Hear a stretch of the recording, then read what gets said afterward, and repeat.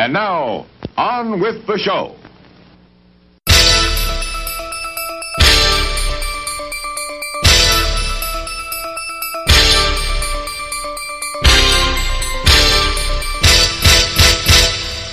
Hey everyone, welcome to We're Watching Here.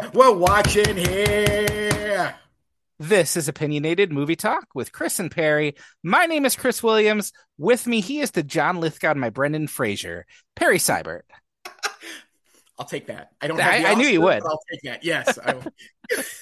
I knew you would. Thank you for that. How you doing today, Perry? I am well. We've seen the most important 3.5 hours of the year. Of course I'm good. I can't wait to talk about this with you. Well, we're not talking about the Taylor Swift movie today, though, are we? No, not in any detail. I'm very excited, too. Today we are going to be talking about Martin Scorsese's Killers of the Flower Moon. I'm very excited about that. I'm really excited that it is... I'm not much of a horror movie fan, but it is horror movie season, and it's the one time of the year where I tend to indulge in that a bit. So I'm having some fun with that. Do you get into that at all during? You're not a big horror movie guy. I'm not a big horror movie guy, but yeah, I'll usually, I will do my best to catch up on things I have never seen before in the genre in the month of October, generally speaking. And that's actually the subject of one of my what I've been watchings. Cool. Let's jump right into that. We're going to do our what we've been watching. Perry, go ahead and kick us off. So I have, I'm just drawn to horror films. I don't think it's a disreputable genre. There is no judgment here. And I've certainly had a lot of friends over the years who are horror movie aficionados. One of the genres I have never dipped my toe into is the Italian giallo movies. I know the famous titles. I know the directors.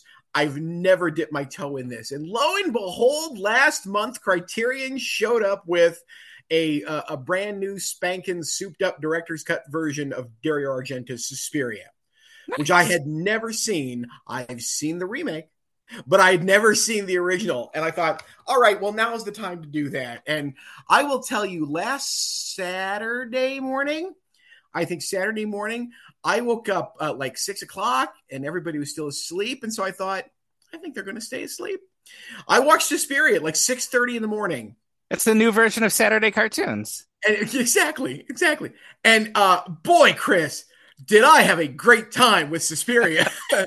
I get it now. I understand like all the American films, which I was kind of familiar with, that are supposedly, stealing from the giallo and its various visual tropes. Boy, no, Americans don't do this right. The Italians know how to do this. It is a bright and garish and wonderfully entertaining visual and audio experience. That's what it is. Like it's about an American dancer who goes to study at a famous dance studio, and lo and behold, it turns out it's just a front for a giant coven of witches. And that is not spoiling anything, even though you don't really know this for sure till like nearly the end of the movie. It doesn't matter. It's not about the plot. It's about these glorious use of color, these outstandingly unique editing sequences. I just love the way the film's made. They are fun to just have on and stare at and listen to. The sound design's excellent. In keeping with the theme of the show, I know that Scorsese has said that those are the movies that if he could just have them on around him all the time, just so that he could glance up every once in a while and watch a few minutes of them, this is what he would do. That they are just so much fun and they're so creative, and they really are. It is, it's kind of it puts the lie to like Friday the 13th, which is supposed to be the film that most obvious, the American film that most closely adheres to what the giallo films were trying to do. It's such a better film than Friday the 13th. I mean, come on, that's 90% of all films, but that's true. But talk about falling so far short of what your supposed inspiration is. This is a pallbearer to The Graduate. No, sorry, not the pallbearer. I should go Garden State. This is Garden State to The Graduate kind of level of. Ooh, you have missed the bullseye by a wide margin. Did you watch any of the other Criterion giallos, or? I haven't yet. Okay. Literally just watched Suspiria and enjoyed it tremendously, and hopefully I'll throw another one or two on before I go. Although the pre-code horror films are sitting there, and those are always fun. I haven't seen Freaks in a very long time. I'm due for a rewatch, so who knows what I'll get to while the rest of the month happens. Chris, what have you been watching? Well, not Suspiria. Yeah, I've been wasting my Halloween season watching Stephen King adaptations, which unless you are, and not even the good ones, not like I might do The Shining later because it's been a while since I've seen that, but like I've been doing like Maximum Overdrive and Silver Bullet and yeah, and you are. so, What is that I hear? Oh, I believe it's the scraping of a bottom of a barrel. Yes, oh, indeed. it is the shuffling of sentient cocaine to watch Maximum Overdrive. It is. So, Yes. but I'm not going to talk about one of those because I've written about plenty of them. But I had a unique experience. This has only happened a few times where I've put on a movie thinking I'm catching up with it for the first time in ages. And then about 5-10 minutes in, I realize, oh, I thought I'd seen this. I've never seen this before. So I've been trying to catch up with some older classic horror movies. So I had seen The Exorcist before. I watched that in advance of the new one, which, we don't need to talk about the new Exorcist. But I then wanted to follow it up with Rosemary's Baby, which I know I had read the book because I have a distinct memory. It's the rare book where I got to a passage and it actually caused a jump scare and I threw the book across the room. And that was about 20 years ago. And I thought I had seen the movie. Like I've seen enough clips from it. I've read enough about it where I'm like, I've seen Rosemary's Baby, and I had not seen Rosemary's Baby. So I sat down a few weeks ago and watched it, and it was not what I expected. It's a much different experience than the book, which actually is a nice tie-in to the movie we're going to be talking about in a little bit as well. From what I remember, Ira Levin's book is very much a traditional suspense piece that kind of keeps everything at arm's length. You don't know what's happening until the final passages. That's my memory of the book. Like, something's off, but you don't really get the depth of how Rosemary's being manipulated or who's doing it. The movie's pretty upfront about that from the start. And I think I was expecting something that was like nonstop scares, and it's not that. It's a very slow burn that's very open about the fact that her neighbors and her husband are controlling her, and we don't really know why, but the chanting next door kind of clues us in. And it's really this really fascinating movie about gaslighting and domestic conformity and your neighbors trying to manipulate you into a certain space. And it's got moments that are scary. Like there's one big sequence in the movie that I thought was scary. It was very surreal and terrifying. But there's so much of this that is almost black humor as well. It's a very funny. Ruth Gordon is hilarious in this movie. Yes. It's almost a satire of nosy neighbors and gossips, and yet there's this feeling of just paranoia lurking under everything. And the Affair is so good. And when it gets to its final reveal, which we're 50 years past this movie, more than that. Like when you learn that her baby is going to be Satan's son, it is almost underplayed to the point where it's kind of banal. Like it's just a bunch of old people saying "Hail Satan," and then one lady like spits out, "I'll kill you, milk or no milk." But the way she says it is so matter of factly that I laughed really hard. I really liked this. This is such a well done movie. We don't talk a lot about Roman Polanski because issues, but it's so well made. I really liked this one for reasons I didn't expect to like it for. There was a time in my life when I would have called Roman Polanski the second greatest living director. And I'm not going to fight if someone does. I agree. I understand there are issues. But the man he's just remarkably talented. He is an incredible filmmaker. And this is one of the 2 or 3 best of his films. Rosemary's Baby is, I'm so glad you saw it. I'm so jealous you got to experience it kind of for the first time. You're right. It doesn't definitely matter for the first time, but that's what the twist is. It's not about the twist. It's not about the reveal. It is that feeling of utter dread, which is what Polanski does better than anybody. Yeah. That hangs over you for the entire movie. Which for me, I think the reason the film plays still to this day is you're right to locate it as, this interesting little satire about social pressure and about nosy neighbors, but this is about the fear of pregnancy. Mm-hmm. This is about the fear of pregnancy. And guess what? That's not a topic that films go near. That's not fun. There's no way to do that lightly. There's no way to make that appealing. But Polanski did. Yeah. Polanski made a horror film about being pregnant. That's that women respond to, rightfully so. Oh, I love Rosemary's Baby. It's very good. I love Rosemary's Baby.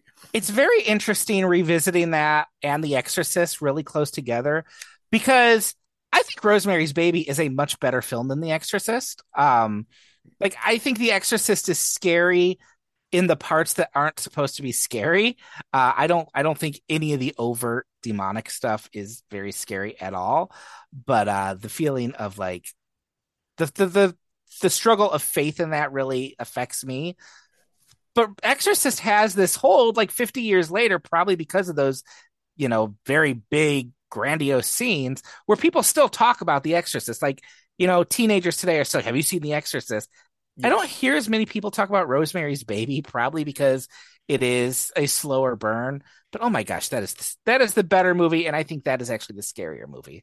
I remember a Premiere magazine piece in the mid-90s talking about how that was the film that everybody running a studio was trying to find. They thought there was a gap in the market where there was a place to make a very scary adult, for lack of a better phrase, horror film that dealt with something real. And the film that stepped up and filled that void was supposedly Seven.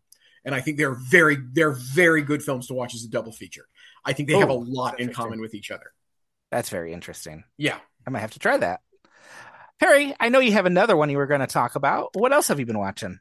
I do.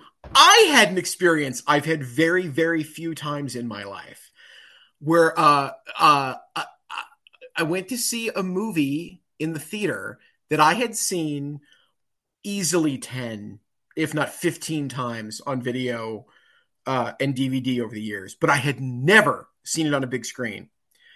And it's the re-release of Jonathan Demme's Talking Heads concert film, Stop Making Sense. I've heard a lot of people talking about this. Which, if you have never seen it, by all means, see it in any format.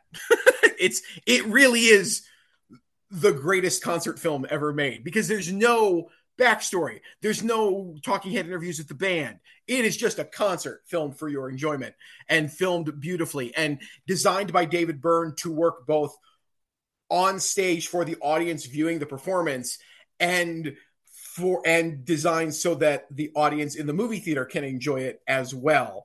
It famously starts with David Byrne walking out with just a tape deck and pressing play, saying, "Hey, I got something. I have a tape I want to play for you." He hits play, and this very minimalist, just a hair more than a click track, starts playing, and he's got an acoustic guitar, and he performs Psycho Killer. And then and behind him on the stage is like a bare stage. And I don't mean that it's like a black backdrop. I mean, you see like the giant steps going up the back way behind him in the stage. There's something that's going to be built there. And then that song ends, and you see crew members starting to move things into place. And Tina Weymouth, the bass player of the band, comes out. The two of them perform a song, and then some more stuff comes out. And Chris Franz, Tina's husband, and the drummer in the band joins them, and they play a song. And then Jerry Harrison comes out, who was the fourth member of the band to join, and they all play a song together. And then the rest of the touring band comes out, and they're all given equal billing in the opening credits. They list everybody in the band.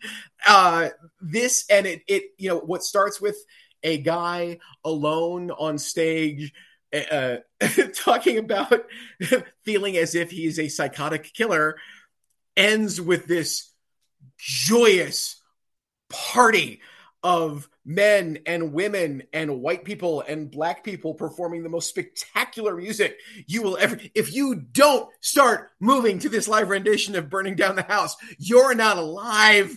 The Talking Heads were arguably the greatest American band ever. I'm not saying they are, but I don't mind if you think they are. And Jonathan Demme had very few equals at this point in his life. He was one of the great American directors of the 70s and 80s, and made his most memorable film in 1991. And I beseech anyone to race out as long as this new version, not new version, this very beautifully restored version of Stop Making Sense is playing near you. Go see it. So double feature it with the Eras tour. Exactly. Just do 5 hours of live concert footage, and that's all you do. But see Eras first. Okay. Yeah. Now I'm not. Without making sense. I'm not as familiar with the Talking Heads. They were a little before my time. Would I still get something out of this? Yes. Okay. You okay. There's two ways to answer this. I know you. So you, Chris Williams, as well as I know you, me being me. Yes, because this really is a visually and great movie. Like each of the songs, the lighting design is very different for each of them. It's not like they just plunk the camera down in the third row center and you watch it. The camera is up on stage with people. There's a scene in I think it's early on, I think in the run of Cheers, where there's I can't remember if it's a scene or a runner for the episode where they're debating what the sweatiest movie of all time is. I think Cool Hand Luke wins. This is up there. You are so close to these performers. You see them sweating throughout, and it's joyous. They are having a joyous time on stage. It's not this grand effort showing you how hard this is and how tough it is to be a rock star. It looks like the greatest time of your life. And yet it's this full, immersive, physical experience. It makes the music physical, which is really great. And I don't know of any other film that's done that to that level. Not even The Last Waltz, which I think is the other great concert film. And even that's more of a documentary than a concert. That film's great, but boy, Stop Making Sense is like nothing else. It really is a spectacular movie. So happy to see it on a large screen. I will have to see if I can still track that down if it's still playing somewhere near me. Go for it. Go for it. It's got to be in Ann Arbor, I would think. It was still playing at my local multiplex a couple weeks ago. Okay. That's how happy I was. It's not just at the Michigan. It is actually at my multiplex. I was like, yes, you can have my money. Take my money, please, for showing Jonathan Demme Stop Making Sense. I can put that AMC Stubs list to great use. There you go. Well, I have one more movie, and it's a newer one, but there's a little connection in that it's also music related. I had the opportunity to see John Carney's new film, Flora and Son, a few weeks ago. Nice. This is an Apple TV Plus movie, but I was very happy that I had the opportunity to see it on the big screen. I just much prefer that. So this stars Eve Hewson, who is Bono's daughter, and she is this kind of single mother, bit of a screw up living in Dublin, this really ratty side of Dublin. She has a teenage son who she just does not get along with at all. She regularly trolls the bars, brings home men, forgets to send her son to school. And then one day she finds a guitar, thinks it'll make a good gift for her son. He doesn't want it. He's more involved in hip hop, and she decides she's going to take lessons. So she takes lessons from an online guitar tutor, played by Joseph Gordon-Levitt. And if you've seen a John Carney movie before, you can probably guess that music will heal people, and they'll find their voice by going deeper into music. But that's exactly what this movie is. We've talked before. I adore Once and Sing Street. This isn't quite as good, but it's about on the same level as Begin Again, which I really like. This is him doing what he does very well. This is a movie about broken people trying to get along, trying to find a connection. Music provides that. I think the relationship between Flora and her son is really the best part of the movie. It's kind of raw. It's a kind of ugly relationship, but they kind of find this common ground because he loves hip hop and she loves making money, making music on her guitar. And that's really the highlight of the movie. if you've seen one of John Carney's movies, you can see the bones of his formula in the screenplay a little bit more than maybe some of his others. I don't know if the humor works as well in some of the others, but still it's very warm-hearted. And I don't think anyone visually knows how to show music's impact on someone better than John Carney. There's a sequence where Flora watches Joni Mitchell on her laptop, and it is the high point in the movie. And that's something that shouldn't work. Watching an actor watch a musician on their laptop shouldn't be riveting. But it really is. It, of course, builds to a big performance. That's a lot of fun. There's a romance, but it's the type of the romance he does where maybe that's not the main thing. It's funny, it's light, it's enjoyable. I had a really good time with this. I know you like John Carney. Have you gotten around to this one yet? I like John Carney. I have not seen this one yet. Okay. And I will get to it.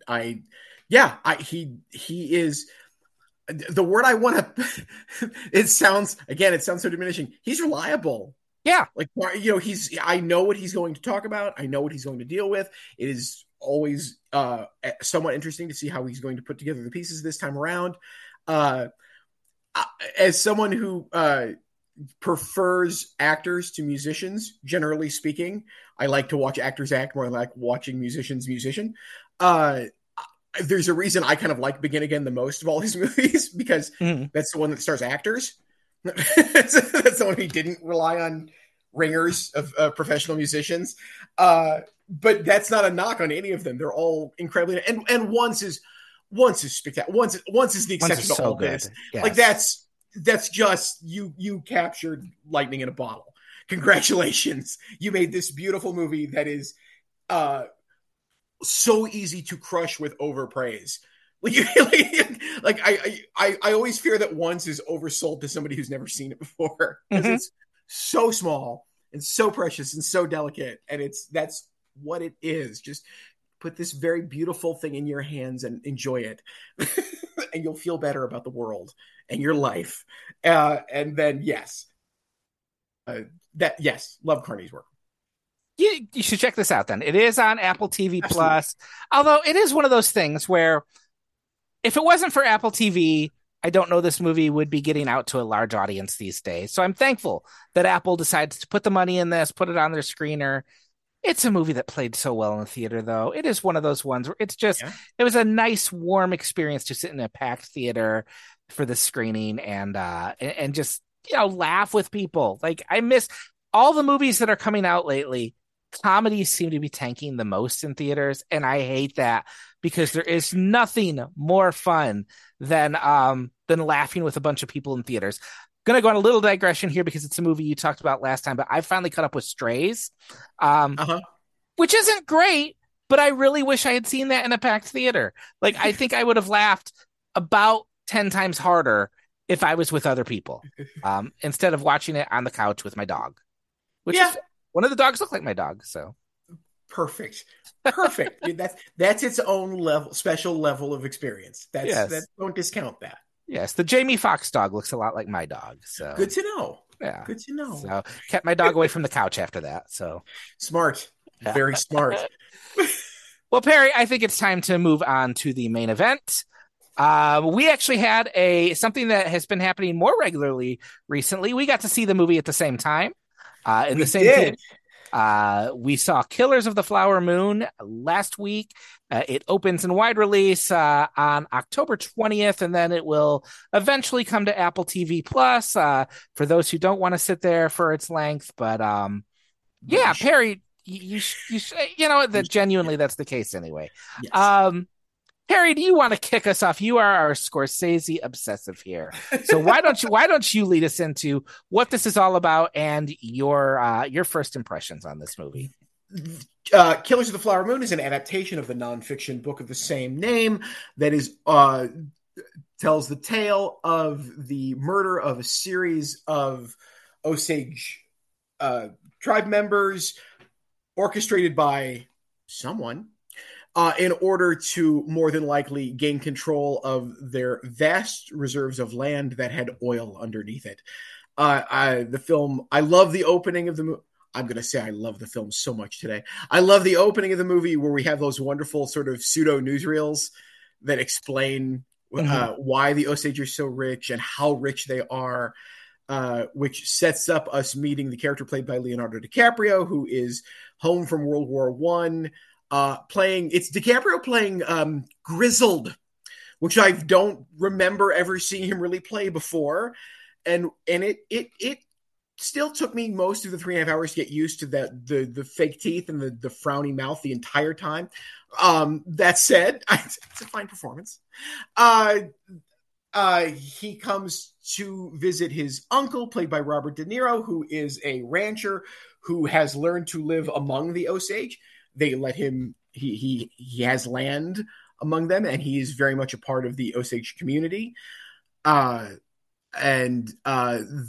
hires his nephew, and eventually the nephew starts a relationship with one of the women in town who is has a let's just call it a good parcel of land that's quite valuable to a great many people. And we watch the two of them spark and fall in love, and we wonder whether or not that's how genuine all of this is, because there are machinations afoot to get things from her. And I don't want to say much more than that at this point about the plot of the movie. But you would say you liked it, I'm guessing. So I had this reaction to it. Mm-hmm. I think it's very good. I was never not interested in what was happening. It is a film that is not fun. No. There is no fun in this movie. That's not to say there aren't some laughs. There are some funny moments for sure, and there's some very sweet moments. But this is serious. I don't want to even say it's important. This is serious.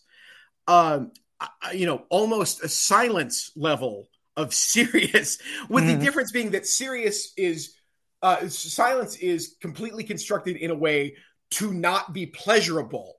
Like Silence is a film that is supposed to be rigid and difficult to sit through. It is a film you must wrestle with. This goes down easy. It is not hard to watch this movie in those terms. In terms of, a typical blockbuster, yes, it's a little harder because it's not, Wolf of Wall Street does its grandest to entertain you, and then to remind you at the very end that if you were entertained by this, you're part of the problem, which is great. It's one of the reasons that's a brilliant movie. I like that with these last three films, and I'll include Wolf in this as well, actually, with Silence, with The Irishman, and with this, Scorsese has gotten to the point where he does not feel the need to show off in any way.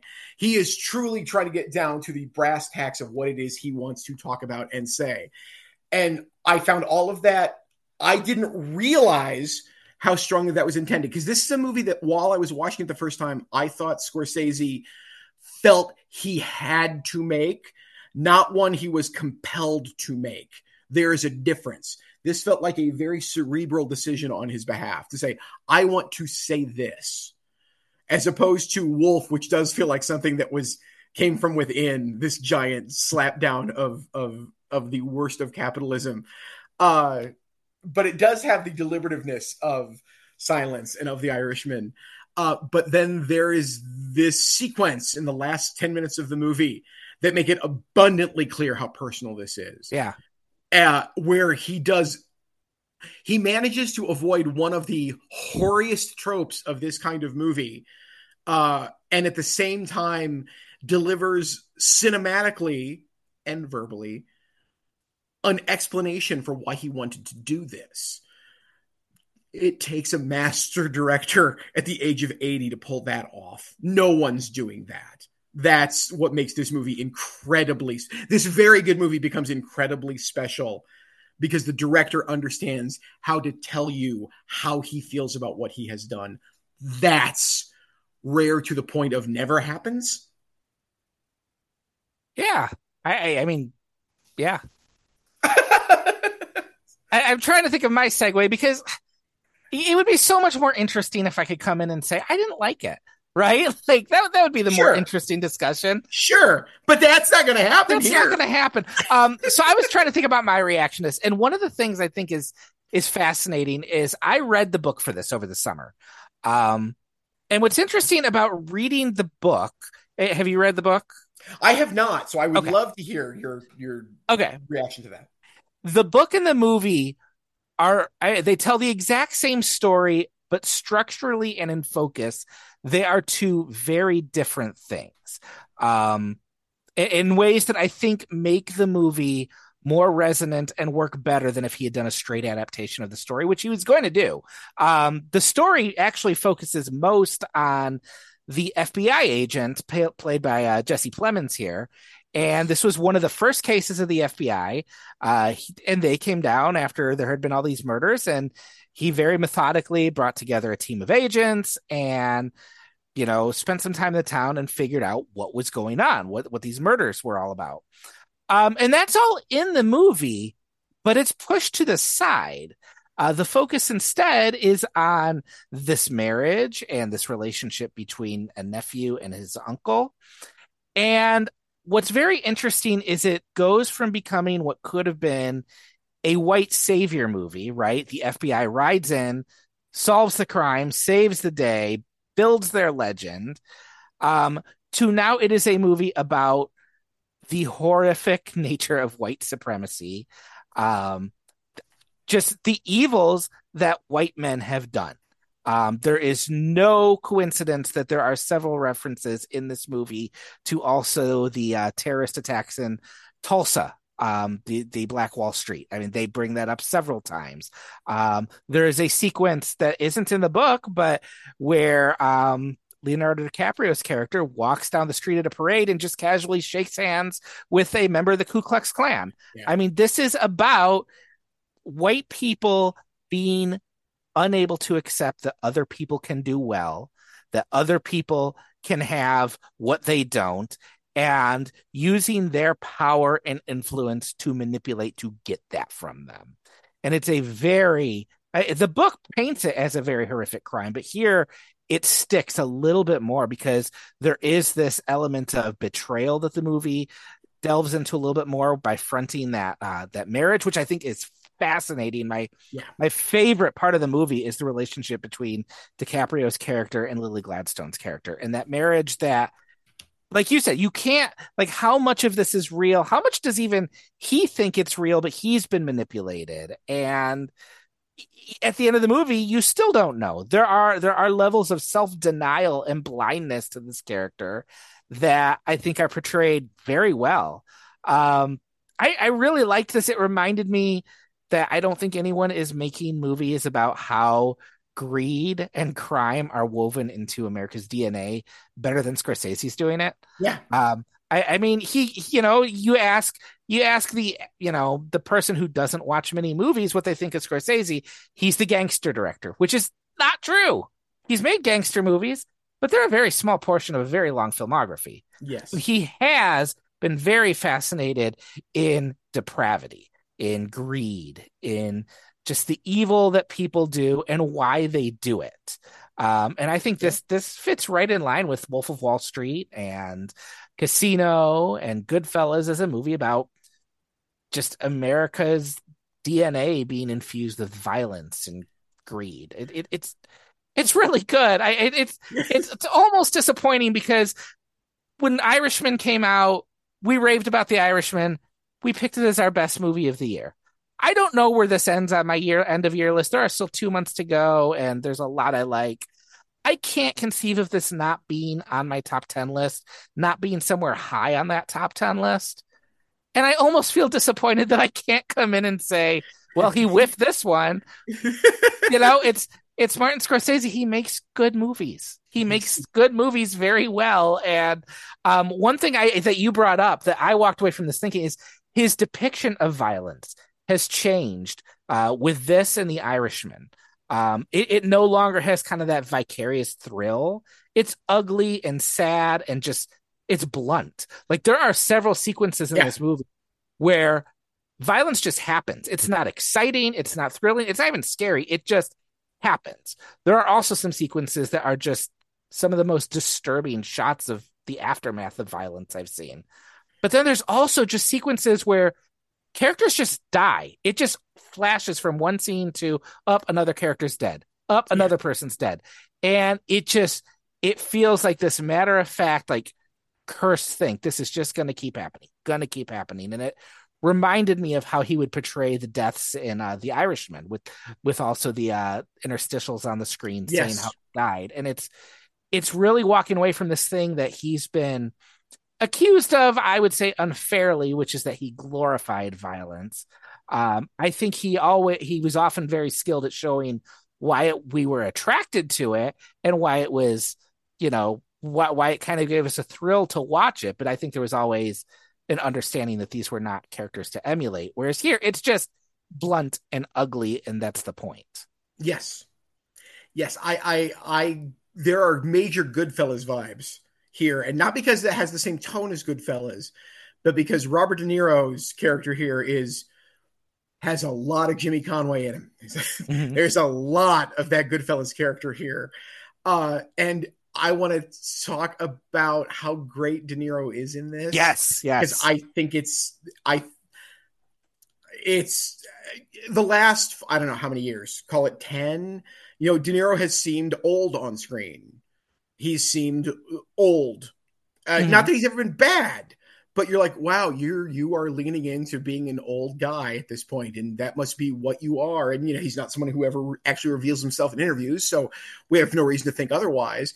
But to see this, where he could be 60, he could be 20 years younger. That character can't be much older than 60. No, at the beginning of the movie, and he doesn't seem any older than 60. The voice sounds strong. And it's what made me realize, oh yeah, he's, arguably the finest actor alive in the last 10 years. Guess what? Those are all choices. De Niro's always making choices about what to do with his body and his voice. We take this for granted. We don't think about it. This is a film to remind you how truly magnificent De Niro is and how he is still a singular and towering American actor. Well, the character he plays is so charismatic too.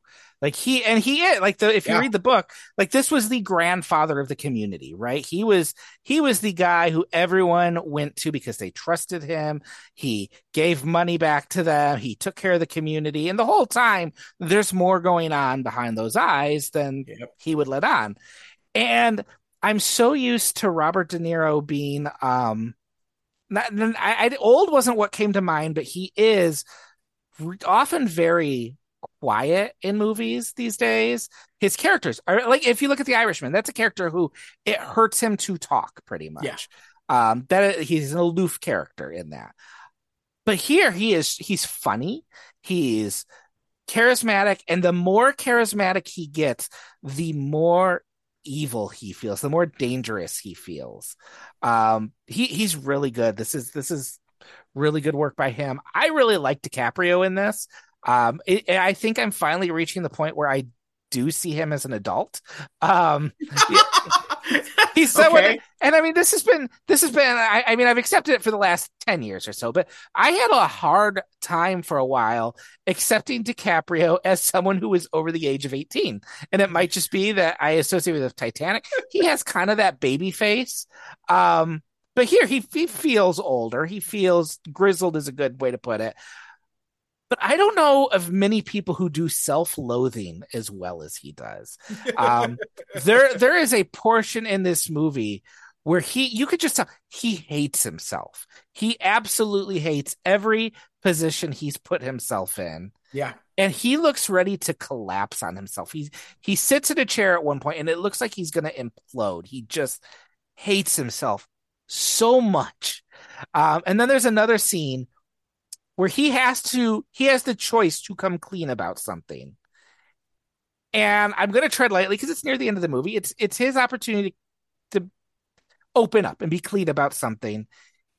And at first I was reading that as, oh, he's not going to come clean. And the more I thought about it, the more I realized he doesn't know whether there's something to come clean about or not. He has deluded himself so much and deceived himself so much. He doesn't want to fess up to what might be the truth. And it's also just a lot of really good lip acting in that scene. Yes. Yes, I concur on the remarkable lip acting in that scene, and I sound like I'm giving De Niro a very hard time. I agree. He's very good here. I I have I've had no problem thinking of De Niro, or sorry, as DiCaprio as an adult post Departed. I think that's the movie that is the last one to take advantage of his baby face in really strong ways. I think after that, Okay, that's he's right about. been mostly an adult. I don't, and you're right. It is interesting. You talking about this made me realize this doesn't trade on that for him. It's not, he's not a callow youth in this movie, which is what it would have been played as 15 years ago, right? If he were to play this part. This is him trying to make himself physically uglier Yeah, and physically unappealing. And he is, there's conversations in the movie about how handsome he is. And I'm like, really? he's gross. Really? Is he? He's not handsome in this movie. Not that he's ugly, but he's not handsome. He looks demented and wounded much of the time, quite frankly, and not in a not in a way that makes you want to take care of him. In a way that makes you want to run away from him. Maybe that's part of my failure to fall in love with the movie for the first 3 hours the first time I saw it. Maybe it's something in that character, and I'm not blaming DiCaprio for this. I'm not blaming anybody. I'm just trying to understand why I had this reaction to it. But for me, boy, the first half of this movie, right, lives or dies on Lily Gladstone, right? Good. Yes. Who has been a remarkable actress for a few years. If you've never seen Certain Women, the Kelly Reichardt film, pause this. Go watch that. I think it was on Prime for a while. I hope it's still there. It's a really good film, and she's absolutely stunning in it. And that's it. And that film will get you used to her style, where she is just so natural. Mm-hmm. She truly underplays everything. And to the point that, like, going into this year, looking at all the movies, I thought, okay, well, that's going to be they're going to big time push for this for Oscars. And the only one, until I see it, the only one I think for sure is in the bag is Lily Gladstone will win Best Supporting Actress. It just feels like that's right for a variety of reasons. I'm sure she's very good in it. On top of that, it's going to look good from a inclusion standpoint. The Oscars will like that story. It feels like that's part of why the movie was made in the first place. And then I see the movie and I realize that, I have to rearrange this, because not only is the movie not that movie, this is not the movie you think it is if you think this is the Oscar bait liberal do-gooder movie. Mm-hmm. That's what this is. This is another beast entirely. And going along with that, Lily Gladstone gives a performance that has no big hook. Like, all the scenes that you expect to be the scene you're going to see when they announce her name at the Oscars, I don't know what scene it is, because they're all so quiet. They're all so quiet. She draws you in, and it is great to watch. She's the one character in the movie of the three main characters, four if you throw in Jesse Plemons, who's also very good in the movie. Yes. She's the one who doesn't talk. She just is. And she is capable of expressing so much with so little. And even to the point that when she does talk, her voice carries so much. Like, when she is sarcastic, it is cutting, and it's not much. She doesn't have to put a lot of juice on that for that to cut. It's what makes the beginning of their relationship so much. It's the most enjoyable. They are the most enjoyable scenes in the movie, is to watch her be drawn to him while at the same time seeing all of this damage and seeing, I don't know if this is a good idea or not, but slowly falling for him. Boy, she sells that. I believe she thinks he's handsome, even if I don't think he's handsome. She has 2 points in the movie where she has to use the word incompetent. It has to do with being able to access money from her funds because there were caretakers put in charge of the natives, and that's all in the book as well. But the way she delivers that and the look in her eyes, it is so loaded. What Yeah. she's saying, what she feels about saying that, what the truth of that is. I mean, it's delivered so well, and it's not overplayed. Like it's like you said, it's all in her eyes. She has the sequence where her and DiCaprio kind of have I don't want to call it their first date, but it's their first time alone in her house. And Yeah. it's not a sequence that's overplayed or romantic or manipulative. It is simply her kind of putting up with him and teaching him how to sit with her. And Yeah. it works so well at establishing the relationship those characters have. And you have to be able to sell that this relationship has something real there in order for the movie to be as complex as it can get. Because there is a version of this movie that is not 3.5 hours long where everyone is a surface level monster or a victim. And Yeah. it doesn't understand these relationships. It doesn't understand the dynamics of this town where the evil going on is not just the people who are in on a conspiracy, but the white people who just don't care that their native neighbors are dying.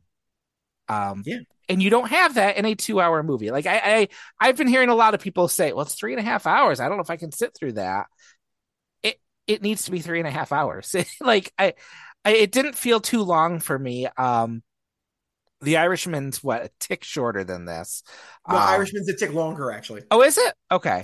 Yes, this is, I think, 5 minutes shorter than The Irishman. I rewatched The Irishman last Really? weekend. See, and I think this is not a knock on The Irishman, which again, we picked the best movie of 2019. It is intended that The Irishman feel long, that you feel the passage of time. That movie to me felt its length. This one moves really well. Like the pacing on this is really good. Like I did not feel like I was sitting there overly long. There's just a lot going on behind this, under the surface of this movie. Interesting. I don't think I shared that. I don't share that reaction. I didn't the first time anyway, seeing the movie. This feels longer to me. Comparatively, for me, The Irishman moves. The Irishman has so much plot. There's so much happening. There is so much giant turnover in what is happening in The Irishman. You know, we spend 20 minutes of him falling with the mob, and then we spend 20 minutes with him, hunting down Joey Gallo, and then we spend 20 minutes. You know, there are incidents that keep it going. This is this tone that just stays. You know, there isn't this. There aren't surprises here. You know, this is not about a plot development. This is, like you said, watching these characters, and that's, as I was saying, for me, I was very aware that this is long, and not in a bad way. I'm not saying it's boring, not at all. No, long's not bad necessarily. Right. This does not, like I was saying, this is a very serious movie. Yeah. This is not about you killing your time. This is not about being seduced by anything. This is, like you're saying, this is not about finding out, enjoying people being bad and then realizing, oh, we shouldn't be doing that. It's not even. It's not even. So if you read the book is a mystery. The book is very much, no one knows what's going on. The FBI has to come and figure this out. This movie is very open about who's involved from the start. And that's kind of what also makes it unsettling, is how open it was acknowledged. And no one cared. And it's not about the fact, and as I read someone else talking about this too, it's not even the fact that they're good at what they do. Like DiCaprio's character is really bad at some of the things he's asked to do, but because they have the power, they can get away with this, which is even more chilling and even more American. God, I really liked this. The score for this too. Like, I just love that. It reminded me of the Breaking Bad score for some reason. The Breaking Bad theme, just that thrumming bass going through everything, like just like a heartbeat. Yeah, it is. Robbie Robertson has scored every Scorsese film since The Last Waltz, right? Or since post Raging Bull, right? Because Raging Bull used all classical music. There was no original score there, I don't believe. that score is the best work of Robertson's film scoring career. Fitting tribute as he passed away weeks before the film opened. And it's nice to, I was waiting to see when the dedication would come in the closing credits. I was curious how upfront it would be because Scorsese and Robertson were very close. They were very good friends. And it comes in a very appropriate place. Okay, I was going to say, you sat through the credits. I had to get out and get home to the kids, but so you sat. I did. It comes well before the very end, but it's not right up front, which is exactly where it should be. Is there anything else to say about, like, you did touch on Jesse Plemons' character. And I really liked him as well. I always like Jesse Plemons. There's very few times I don't like him. What could have really happened with this role if you didn't have someone who could play it that well is it would just be a one-dimensional, the white hat rides into town and solves everything. Because if you read the book, Tom White is just portrayed as this, he's just a good guy. And the movie, that's how he portrays him. But it feels genuine. Jesse Plemons can play genuine gentleness really well. Yes. He's really good. Well, like Lily Gladstone, Plemons underplays everything. Mm-hmm. Yeah. Everything. All the time. To the point that I think it's a problem sometimes. I need him to give a little sometimes. And I agree. I really like him. That's a good problem. I'm okay with that. But he is, he is the one. De Niro's character, as you said, is so charming and so frightening, and we watch him charm and frighten everybody in the movie. And the two people he can't frighten are Lily Gladstone's character and Jesse Plemons' character, right? Mm. At least they're not scared of him. Lily Gladstone's character, because she doesn't seem to know better, and Jesse Plemons' character because he doesn't care. He's here to solve this. I think he has his suspicions, but he doesn't care. He's not going to be spooked. He's an FBI guy, even when that doesn't mean a whole lot just yet. But that's what he is. Yes, it's a great character, and he's fabulous in it. Again, like Lily Gladstone, doesn't have a scene I can point to go, this is why this is a great performance. It's not that kind of performance. They're not those kind of actors. They are actors that draw you in. I lean closer to the screen when Jesse Plemons is talking. I'm interested. I'm interested by that face. I want to know, what is he thinking? I can't quite figure it out, and I'm fascinated by it. Lily Gladstone does the same thing. I will say one actor who does not underplay is Brendan Fraser. This is our second 3-hour historical epic of the year that has 3 Best Actor Oscar winners in it. What are the other 2? I don't know if I've seen many 3-hour. Oh, wait. No, just one. One other one. This is the second. Okay. Oppenheimer. Oppenheimer's got 3 Best Actor Oscar winners. I don't forget about Oppenheimer. Yeah. 6.5 hours between them. 6 Best Actor Oscar winners. I had totally forgotten Brendan Fraser was in this. And then he shows up and I'm like, oh yeah, Brendan Fraser is in this. And then he talks and I'm like, oh yeah, Brendan Fraser's in this. And then John Lithgow acts rings around him. Yes, it's fabulous. Yeah, but you know what? I watched The Mummy with my kids recently. I'll be very happy to see Brendan Fraser get work. I mean, gosh, one of us. The thing I keep coming back to, I don't know how much more we have to say without delving into spoilers. I will say, I do think the final 10 minutes of the movie really, like you said, it works. It's a sledgehammer that has something to say about what happens to stories like this. Yes. Which is something that is in the book as well.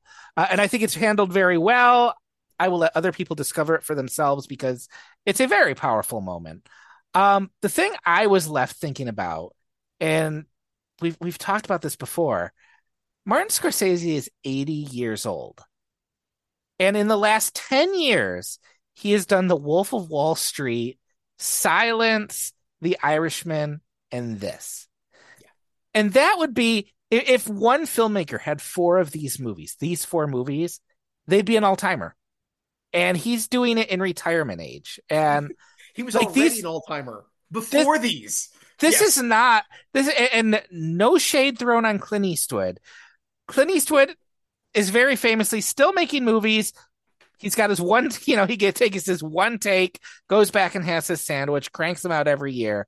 This is muscular filmmaking, though. This is very tough filmmaking, and it's why I'm so happy every time he has a movie out. Yeah. Um, He's 80. His father was 80 when his father passed away. His mother was 84 when she passed away. There are very few directors who ever get to make a grand final statement. He's made 4 of them. mm-hmm. That's never happened. It's never happened. I know this sounds incredibly Pollyanna-ish. I have said it before and I will say it again. I truly consider myself lucky to be alive in an era in which this man is making movies and I get to see new work by Martin Scorsese. And I don't know how much longer we have that. I hope another 10 years and hopefully 1 or 2 more movies. I don't know who else is going to give him money. I don't know who's going to fund the next $300-400 million project, because by all accounts, this production ballooned way out of control money-wise. Very expensive. Apple has money.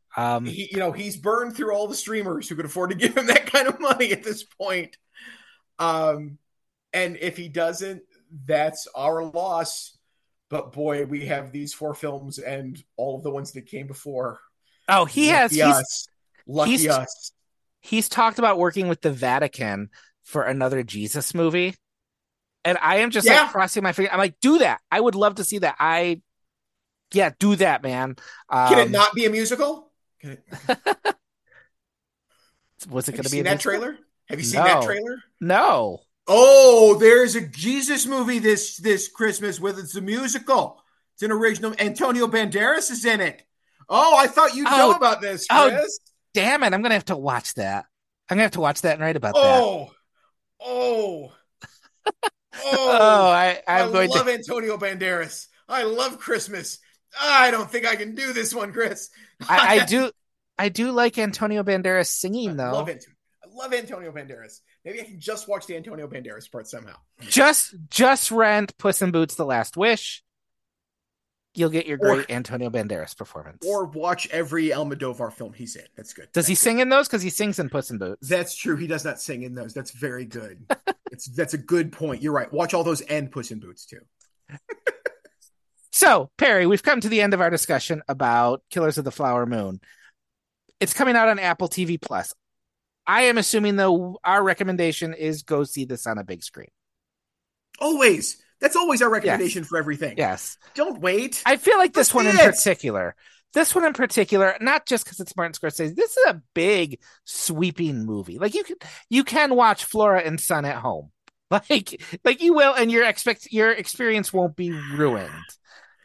If that's the only way you can see it, it's fine. It's been pulled from most theaters by now anyway. This one's gonna have a nice little opening from Apple. Go see it in theaters. Don't wait until it comes to Apple TV Plus. It's really good. Go see it because it's great, not because you need to see it on a big screen. Any movie's better on a big screen. No movie improves on a small screen, right?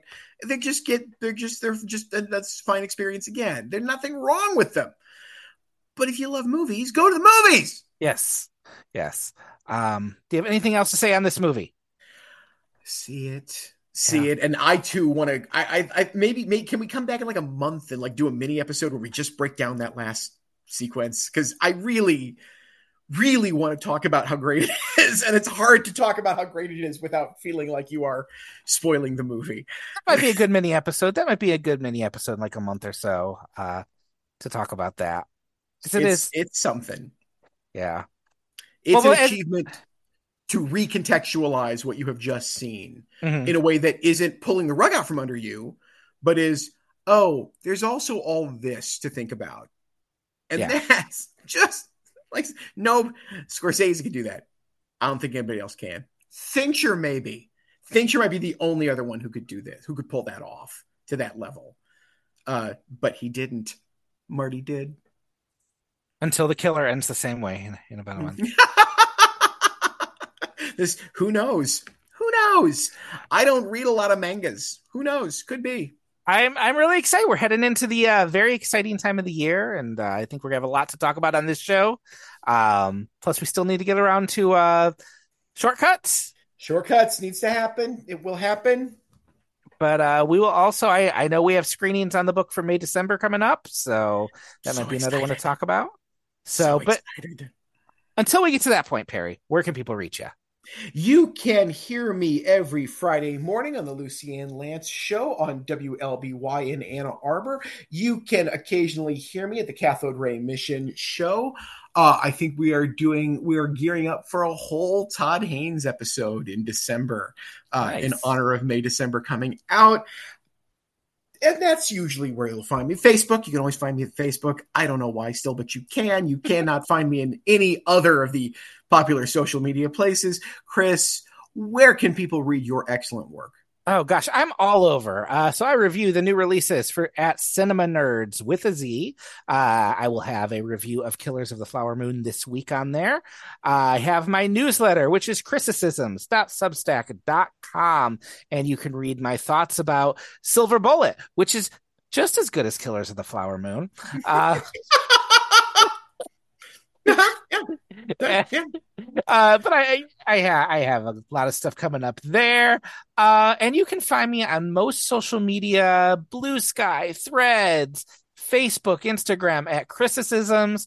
I'm also on Twitter, but I'm deleting that as soon as I get the guts. So I'm not even going to share my handle on that one. Find me on the other ones. There's good stuff on there. If you want an invite code to Blue Sky, hit me up. I have a few of those as well.